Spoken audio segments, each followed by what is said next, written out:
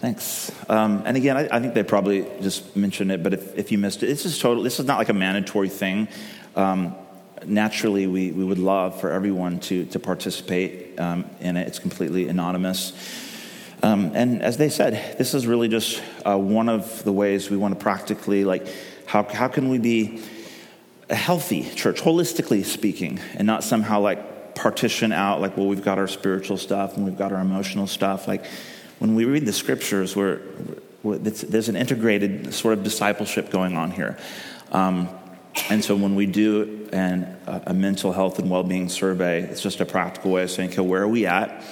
And then as we look to God's word, what questions should we be asking, or maybe which portions of God's word would be especially helpful for us as a young congregation that wants to follow Jesus with all of our being, mind, body, soul, etc.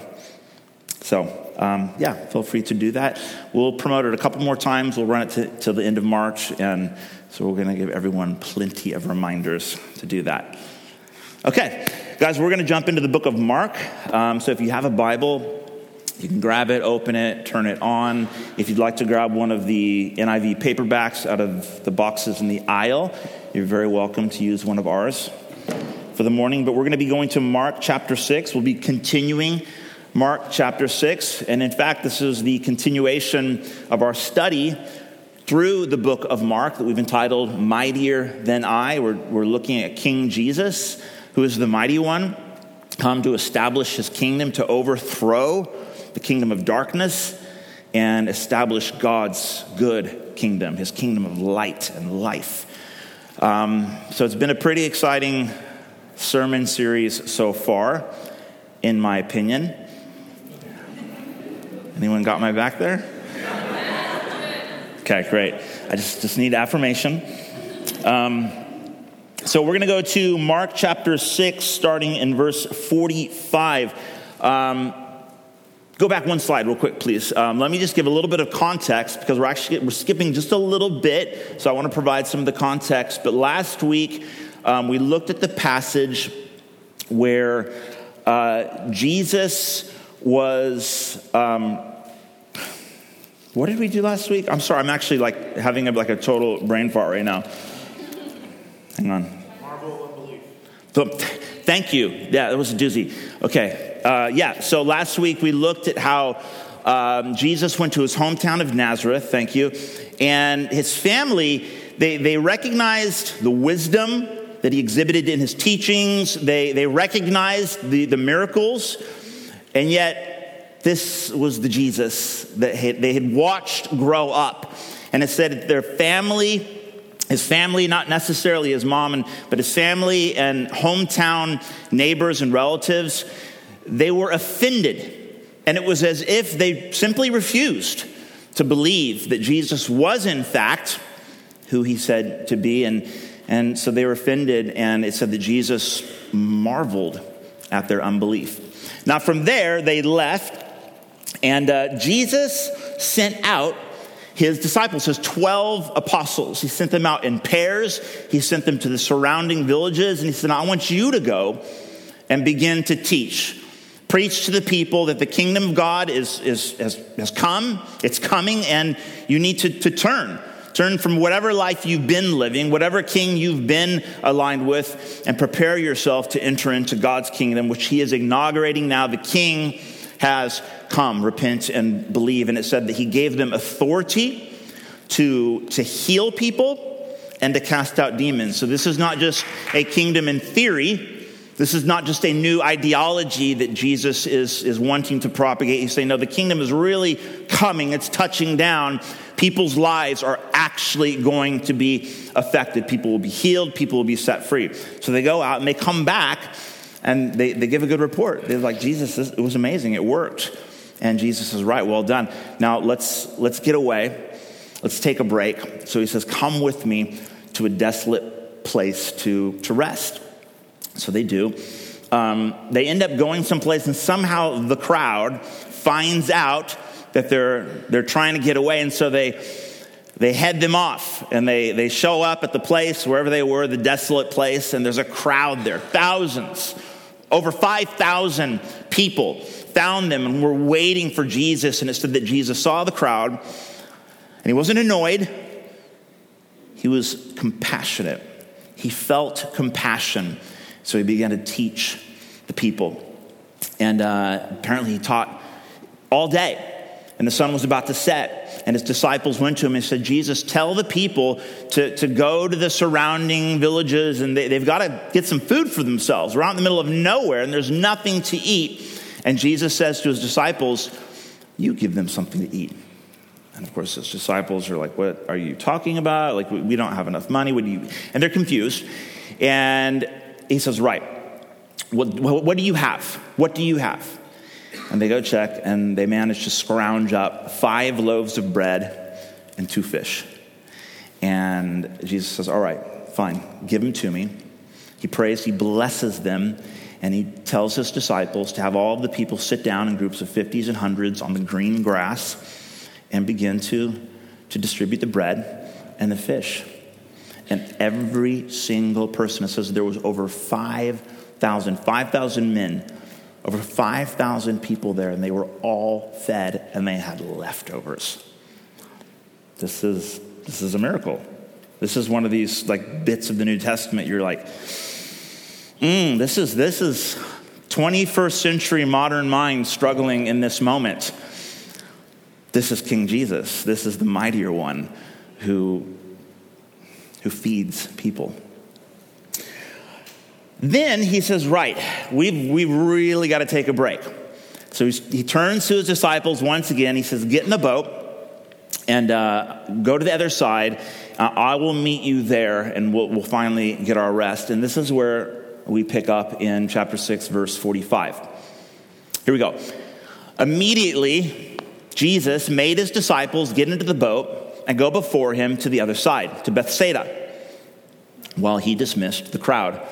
And after that, after he had taken leave of them, he went up on the mountain to pray. And when evening came, the boat was out on the sea, and he was alone on the land. And Jesus saw that they were making headway painfully, for the wind was against them. And about the 4th watch of the night, around 3 a.m., he came to them walking on the sea. He meant to pass them by, but when they saw him walking on the sea, they thought it was a ghost and cried out, for they all saw him and were terrified. But immediately he spoke to them and said, take heart, it is I. Do not be afraid. And he got into the boat with them, and the wind ceased, and they were utterly astounded. They did not understand about the loaves, the 5 loaves. Their hearts were hardened. Can you just bring me down a little bit, Alexandra? It's kind of ringing a little bit. Thank you. What a bizarre passage. Let's just kind of say that right up front.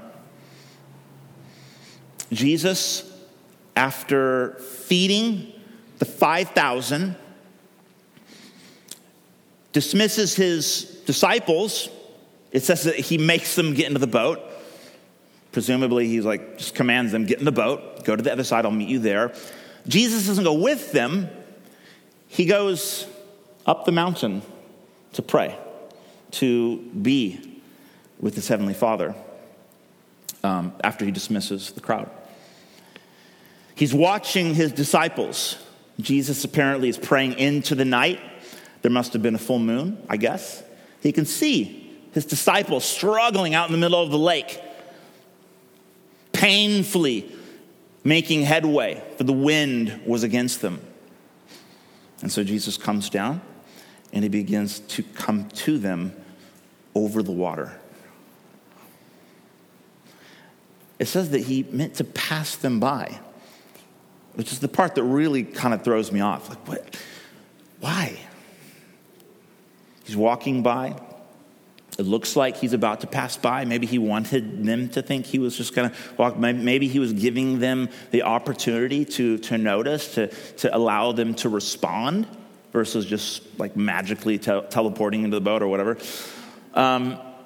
They do see him, and of course they think it's a ghost or something. who walks on water. They're terrified. They cry out. Jesus responds and he says, take heart. It's me. It is I. Don't be afraid. He gets in the boat. The wind ceases. And they were utterly astounded. But they had no idea what was going on. It says that they didn't understand about the loaves. Okay? Let's perhaps takes some explaining. They were astounded because they didn't understand. They didn't connect the dots. They didn't understand what had just happened before they left the shore and proceeded to work their way across the deep. Their hearts were hardened. What do we make of this? I would say right up front, I would argue that this is one of the few places that the writer here of the Gospel of Mark he's really not just giving us details about a fairly random and odd event, but he's wanting to draw us into an experience, to say something to us spiritually, theologically, about the nature of how disciples of Jesus are meant to relate to and understand and trust and obey and follow Jesus. And it's like we're being invited into this experience. And God wants to show us something about what it really looks like, what it feels like to trust him and go on a journey with Jesus. So let me highlight a few things that I think are pretty clear about what Mark is wanting us to understand. The first one's simply this. If you want to follow Jesus, eventually he's going to make you get into a boat. If you truly, genuinely, honestly want to be a disciple of Jesus, trust him and obey him, those two things always go together, eventually he's going to say, right, get into the boat and cross the water. It's time to go on a journey. You're going to experience something that's going to shake you. It's going to require you making a willful decision. It's going to even require you picking up the oars across this water. I have a boat. Anyone have a boat? No, I'm not asking because I want to borrow it. Who's got a boat? Who's got a truck in the room? Don't ever admit you have a truck. Someone gave me a boat several months ago. It was super random. A little rowboat. I got a boat. Here's my boat story. This is an illustration. So it's here on a Tuesday morning. We pray every Tuesday at 6 a.m. And we pray with people from Door of Hope, some other churches as well. It's quite a beautiful thing. And there's a few of us who get in these little circles, and one of the guys, right in the middle of our little prayer session, he looks up, and this is not a prayer, but he looks up and he says, Simon, and I look up and I open my eyes, and he says, do you want a boat? It's like the most random thing ever. And initially I thought, oh, this is going to be like some sort of prophetic thing or something. And it wasn't at all. It was like, he was just, for whatever reason, decided right then and there in that moment, he needs to interrupt our little prayer moment and offer me a rowboat. And naturally, I was like, yeah, I'd love a boat. So I went over to his house that afternoon. This is a few months ago. And I got this little rowboat. It was all moldy and, mossy and whatnot. Obviously not been used in ages. But I thought, how cool. I'll get a little rowboat and, I'll take my kids out fishing or something. So I got this boat and cleaned it, painted. I bought some boat paint. Apparently that's a thing. Sanded it a little bit, painted this thing, took off the wood bits on the back that was like all decayed, bought some new wood, cut it out, stained it, waterproofed it, screwed it back on, got the oars. It's this really cool little rowboat. I've never, ever used the boat. It's been like Spring passed, it started getting cold. This summer, for sure, I'm going to take my little rowboat out. So here's the point. A lot of us say yes to Jesus. A lot of us will say, yeah, I'd love a boat. But here's the thing. Eventually, Jesus is going to ask us to get into the boat. And he's going to tell us to go someplace that might be really hard. He's going to tell us to traverse the deep, which in Bible speak always has to do with like some sort of chaos or challenge or darkness. And Jesus is he's going to give us the opportunity to participate in his kingdom advancement work. And he's going to say, right, enough just listening and nodding and kind of sitting in the crowd. Your turn to get in the boat and traverse the deep. This is what's happening. And guys, honestly, like I say that as like, that's really good news. Because I don't know about you, but like, I didn't sign up to follow Jesus just so I could like sit in a chair and like hear Bible stories for the next 40 years. I love Bible stories. I love the Bible. Super important, don't get me wrong. But eventually it's about hearing and doing what Jesus is teaching us. That's where the action's at. That's not like a burden per se. Maybe it could be, but that's like good news. Jesus wants to give us the opportunity to participate. And it's usually a pretty intense sort of participation. Verse 48 says that they were making painful headway. The NIV says that they were straining at the oars. They were straining at the oars. Now here's the bit about the story that seems slightly contradictory, weird, ironic. Jesus told them to get into the boat. He didn't get in the boat with them, which we'll kind of come back to in a second. He told them to get into the boat. He ascended the mountain to commune with his Father and then proceeded to watch them struggle along. What is that? What is that? If you get in the boat, if you have the audacity to obey Jesus and go where he tells you to go, to do what he tells you to do, to live how he tells you to live, here's what's going to happen. You'll eventually get to a point in that process, that journey, where you realize, I may not have what it takes to pull this off. I may not have enough to get all the way across this deep, dark water to the other side. And I would say definitely will find yourself straining at the oars. You will eventually, if you are truly following Jesus, loving the way he has commanded us to love, forgiving people the way he has forgiven us, giving the way he has so generously given to us, eventually you realize that God has asked me to do something that I don't actually have the capacity to pull off. He's asking me to give more than I've got. He's asking me to go places that I don't know I'm able to actually follow through with. He is commanding me to live in a way that's causing me to come to the very end of myself. And in that moment, you may feel as if you are straining at the oars. Or you're just paddling. Have you ever done that? Have you ever been in a boat where you're like trying to like go against the current? You're just like, I think I'm moving backwards. I'm trying to move forward. I think I'm moving backwards. That's straining at the oars. That's called coming to the end of yourself. And this is so important. This is so important.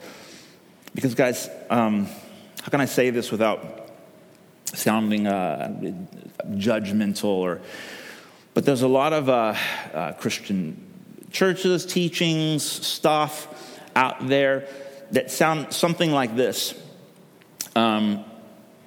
God loves you, and he's got a great plan for your life, and you can do it. You got what it takes because you're awesome, and you just put your mind to it, and whatever you need, you just got to tap into it. Just look inside.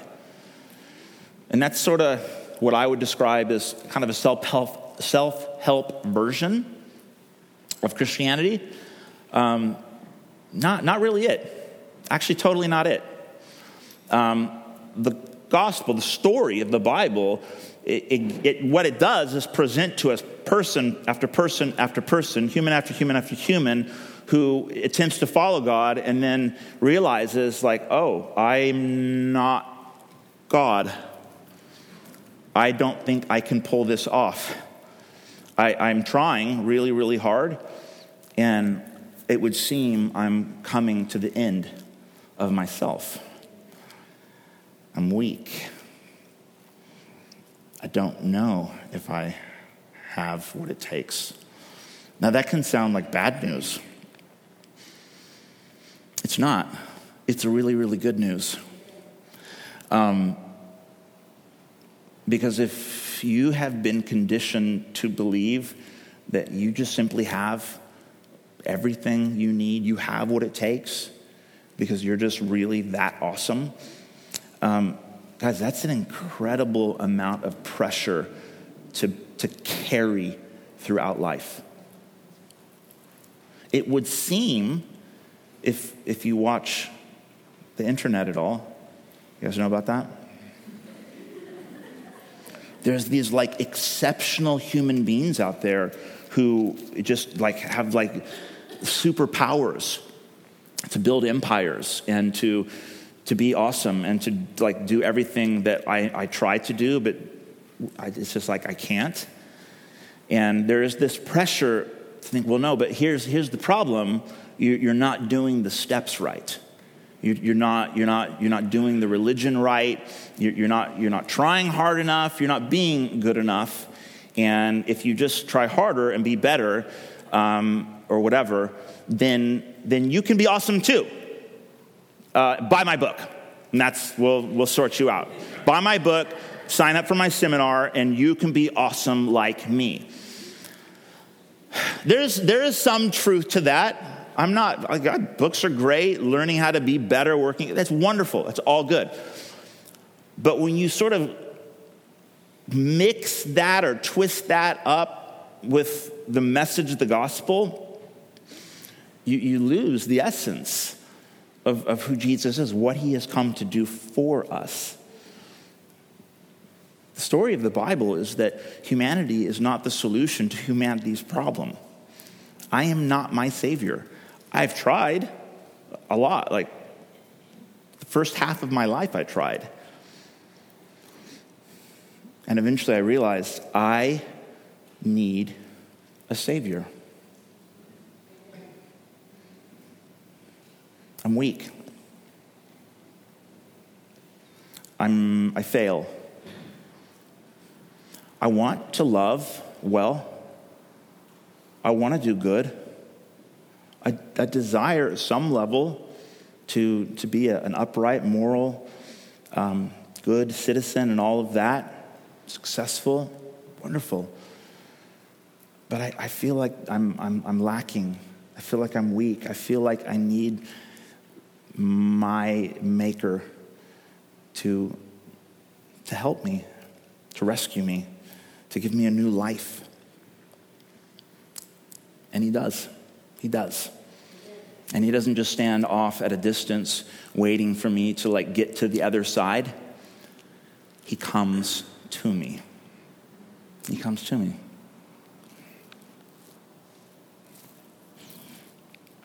Verse 49. It says, Jesus went up the mountain to pray. Now, I love what Mark does here. This is so subtle and beautiful and clever. Jesus ascends to be with his Father. He ascends the mountain to be present with his Father. This is just like Moses ascending the mountain, where the manifestation of God's presence manifests.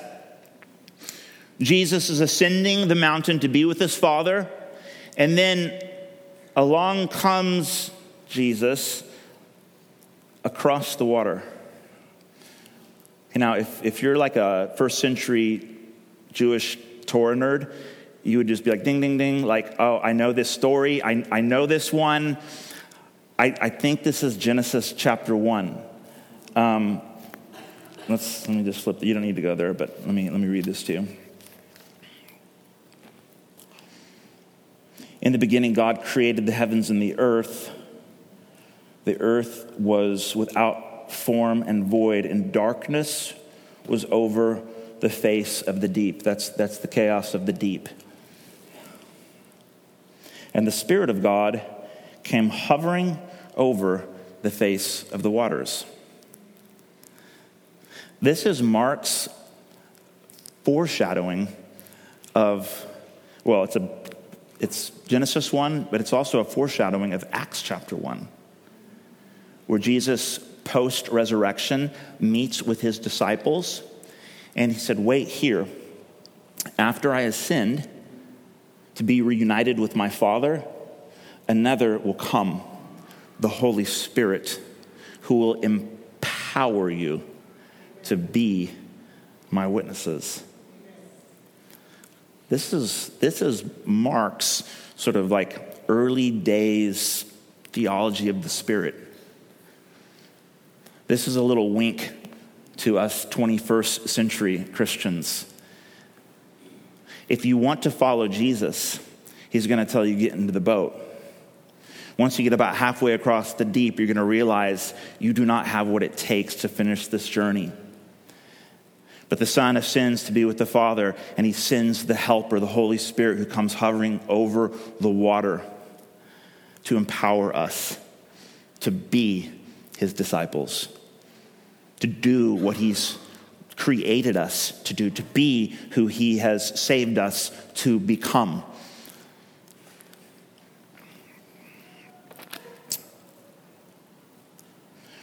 Why were they so afraid? Let's ask that question. It says that they were afraid. I believe the NIV translation says that they were terrified. They thought he was a ghost, which is ironic because it's the Spirit. It's that same word, pneuma. It's the Holy Spirit. They didn't recognize it, which, to be fair, I reckon none of us would really have any idea what was going on. It's easier for us to realize, of course Jesus walked on the water. Come on. It's Jesus. No, we would have been freaking out as well. But beyond the fact that it would have just been this like surreal moment, 3 a.m., I don't know how you guys feel about like deep, dark water. No one's into that. And all of a sudden, you see this sort of, I don't know, this apparition, this person, this thing you can't quite make out, coming out of the darkness across the water. You're freaking out. They're terrified. But like the rest of the story, I think there's more going on than just like the obvious. Why are they terrified? And let me ask it like this. Why do we get so terrified in the presence of God? Let's ask it that way. Well, I would say there were a couple things at least. Number one, again, just thumb through the pages of Scripture. Anytime someone has some like very real sort of up close encounter with God, whether it's Moses on the mountain or one of the prophets, it's always abject terror. It's like I'm getting face to face with the Son. It's just overwhelming. The power is so awesome. The holiness is so overwhelming that the logical emotion, I would argue, like the non-psychotic emotion would be to simply acknowledge the fact that I am in the presence of pure, terrifying, awesome, holy God. You should probably just like bow your head in that moment. Yeah. But there's something else going on. When Adam and Eve sinned against God, when they rebelled against God in the garden, you guys remember that story, the Garden of Eden? It said they hid from God. In fact, when God approaches Adam and he's questioning him, he's kind of drawing him out. I love that when man and woman rebel, God comes searching.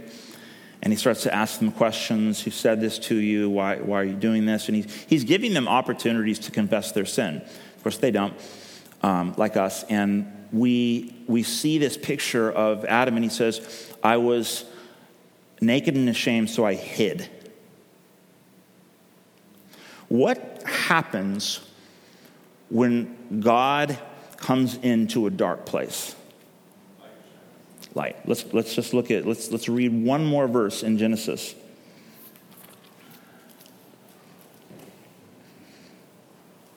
And the Spirit of God was hovering over the face of the waters in verse 3, and God said, let there be light.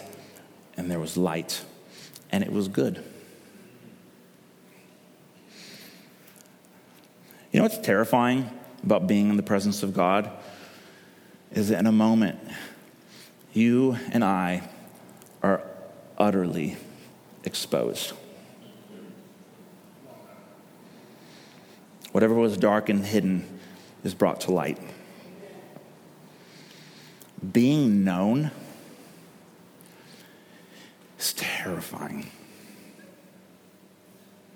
It's terrifying. Being known by another human is terrifying enough. You know what I mean by that? What if someone found out what you were really like? What if someone knew who you really were? What if someone was there and you didn't realize it and they saw you go into that strip club? You didn't realize anyone saw that.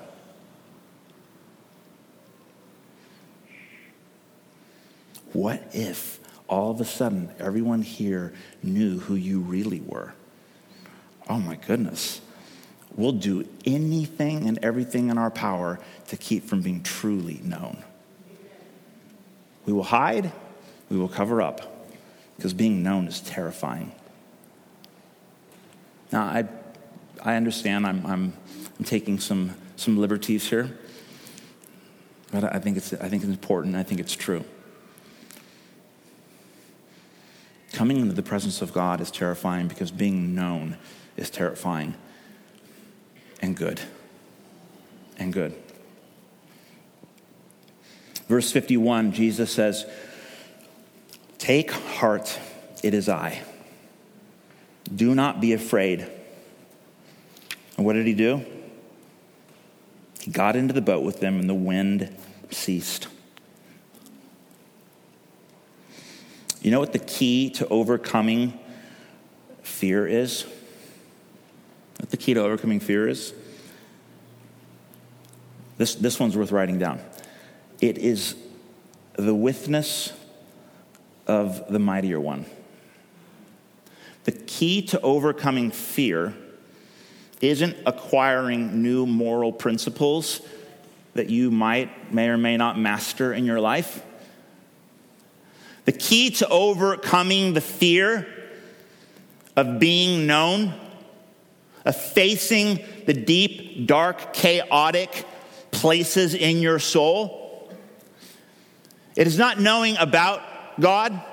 It is not mastering his principles, although those are good and important things. Ultimately, the secret, the key to overcoming fear in our life, it is the witness of the mightier one. It is knowing that God gets into the boat with us and he speaks to the storm. He covers us. He cleanses us. He forgives us if we will cry out. If we'll invite him. He doesn't force himself into the boat. Which is why I suspect he sent the disciples out without him. He created this scenario that the disciples who had been following him would learn something about their humanness, their finiteness, that they would come to the end of themselves. And just like God in the garden came walking through, calling out to his children, Jesus comes passing over the water. And in a moment, his disciples, they have a choice to make. And they cry out. Oh, they're terrified. But Jesus says, take heart, it is I.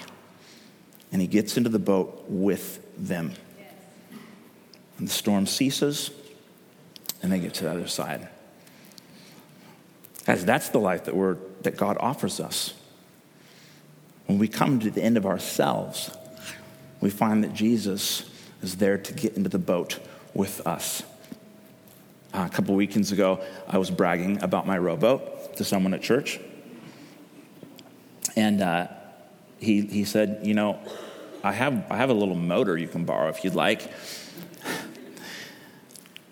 And I said, yeah, that would be awesome. Here's a cheesy analogy for you.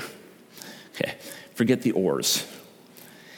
You want to get a motor on your boat.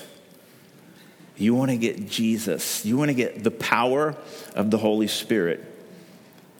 Jesus said in John 14, he says, when I leave, the Helper will come. He will be with you and will live in you.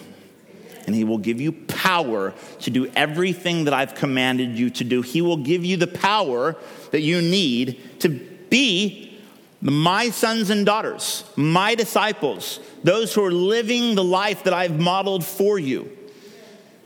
And when you come to the end of yourself, which will hopefully be sooner than later, because there's nothing worse than just like straining at the oars for like a decade of your life. That's called anxiety. It's called insecurity meets anxiety. It's called like I don't want to live anymore because I can't bear up under the weight of thinking I'm supposed to be someone that I just cannot quite achieve. It will crush your soul. You'll become exhausted moving backwards against the current of life. But if and when we come to the end of ourselves and say, I can't do this. I don't have what it takes. I've tried all of the principles. And you know what? It doesn't end with us just sort of like wiggling around as like a worm in the dirt. That's not it. That's some weird, that's sort of the other extreme, you know, the self-help version of Christianity. You got it. You're awesome. You can do whatever, da-da-da-da-da. The other extreme is you're just a worm. And you don't have what it takes, and you never will, because you're just dirt. That's a lie. The truth is, God's power is made perfect in my weakness. And as I decrease, he increases. And I become more than a conqueror through Christ Jesus who strengthens me. I can do all things through him who loves me. I become as he is. Because his spirit is alive within me. He is the greater one who lives in me. The greater one who dwells within me. So you're not a worm and you're not all that. You are alive in Jesus Christ. The greater one lives inside of you. You got a motorboat on that little dinghy.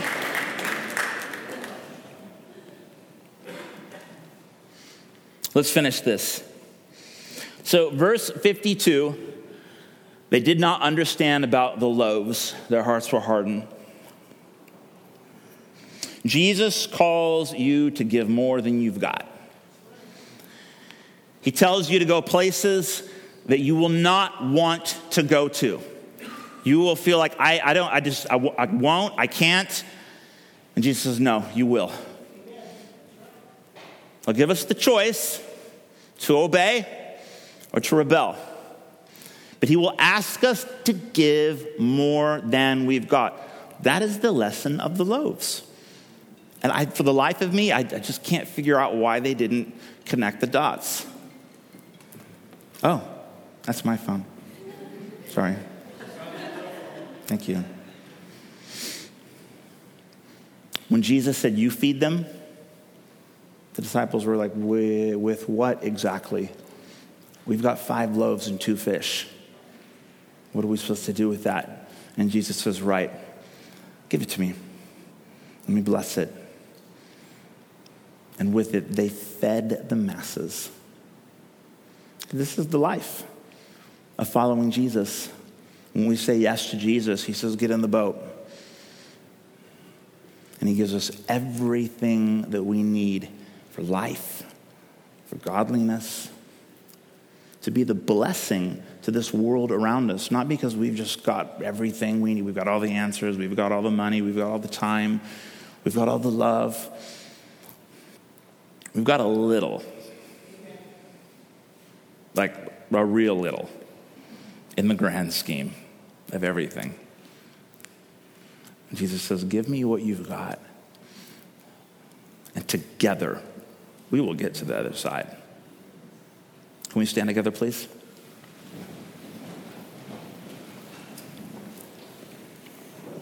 Can I invite the band to come up?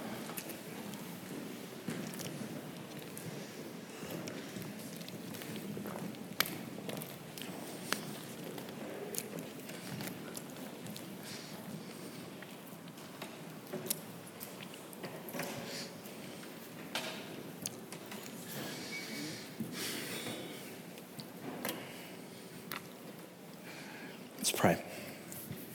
Heavenly Father, you're so good.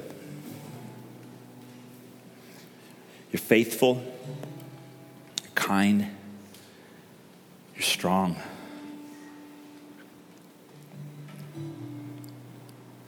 We know that there's nothing in this world that we need to fear, because truly you are the only one to fear. You have all of the power, all of the authority.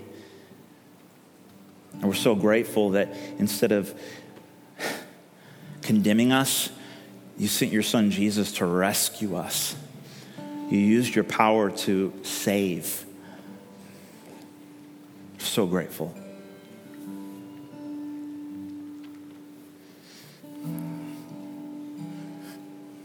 Thank you for including us in the work that you're doing, your kingdom work. Lord, you're shining light in dark places and in our own hearts and our city. And Lord, thank you for including us, for inviting us to participate in your work. And thank you for giving us your Spirit. Holy Spirit, we welcome you in this place. We know you're here theologically, but we want more of you. We want hearts that aren't hard, but that are soft and that are receptive. That we would find great joy in obeying you and following you and trusting you.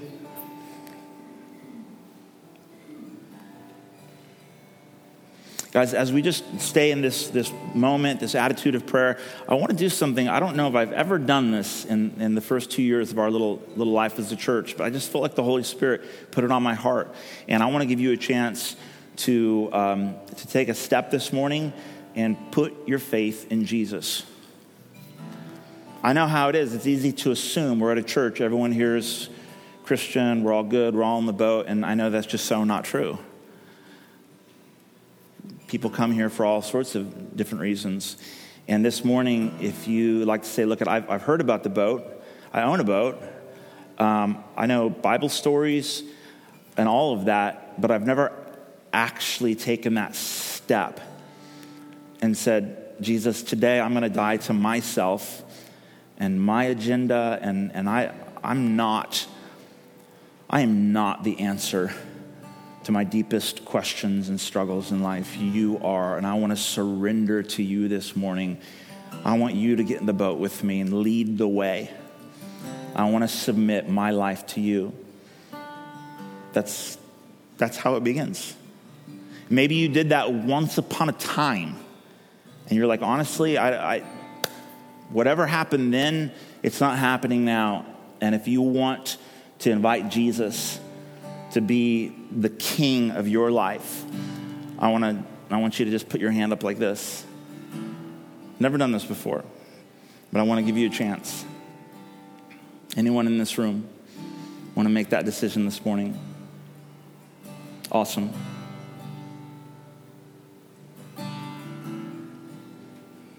Awesome. All right, 3 of you that got your hands up, I want to lead you in a very simple prayer. I think you probably know that there's nothing magical about a prayer or some words. It's what God is doing in your heart right now.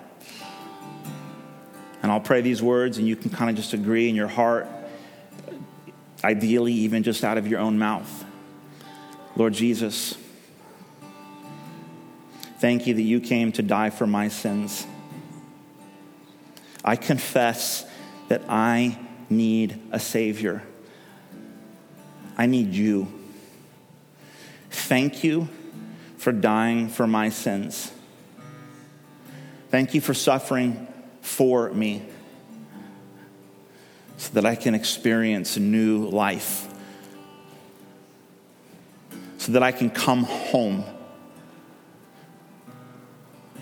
so that I can be embraced by you, my Heavenly Father, and be welcomed into your house, into your family. Amen. Now we celebrate.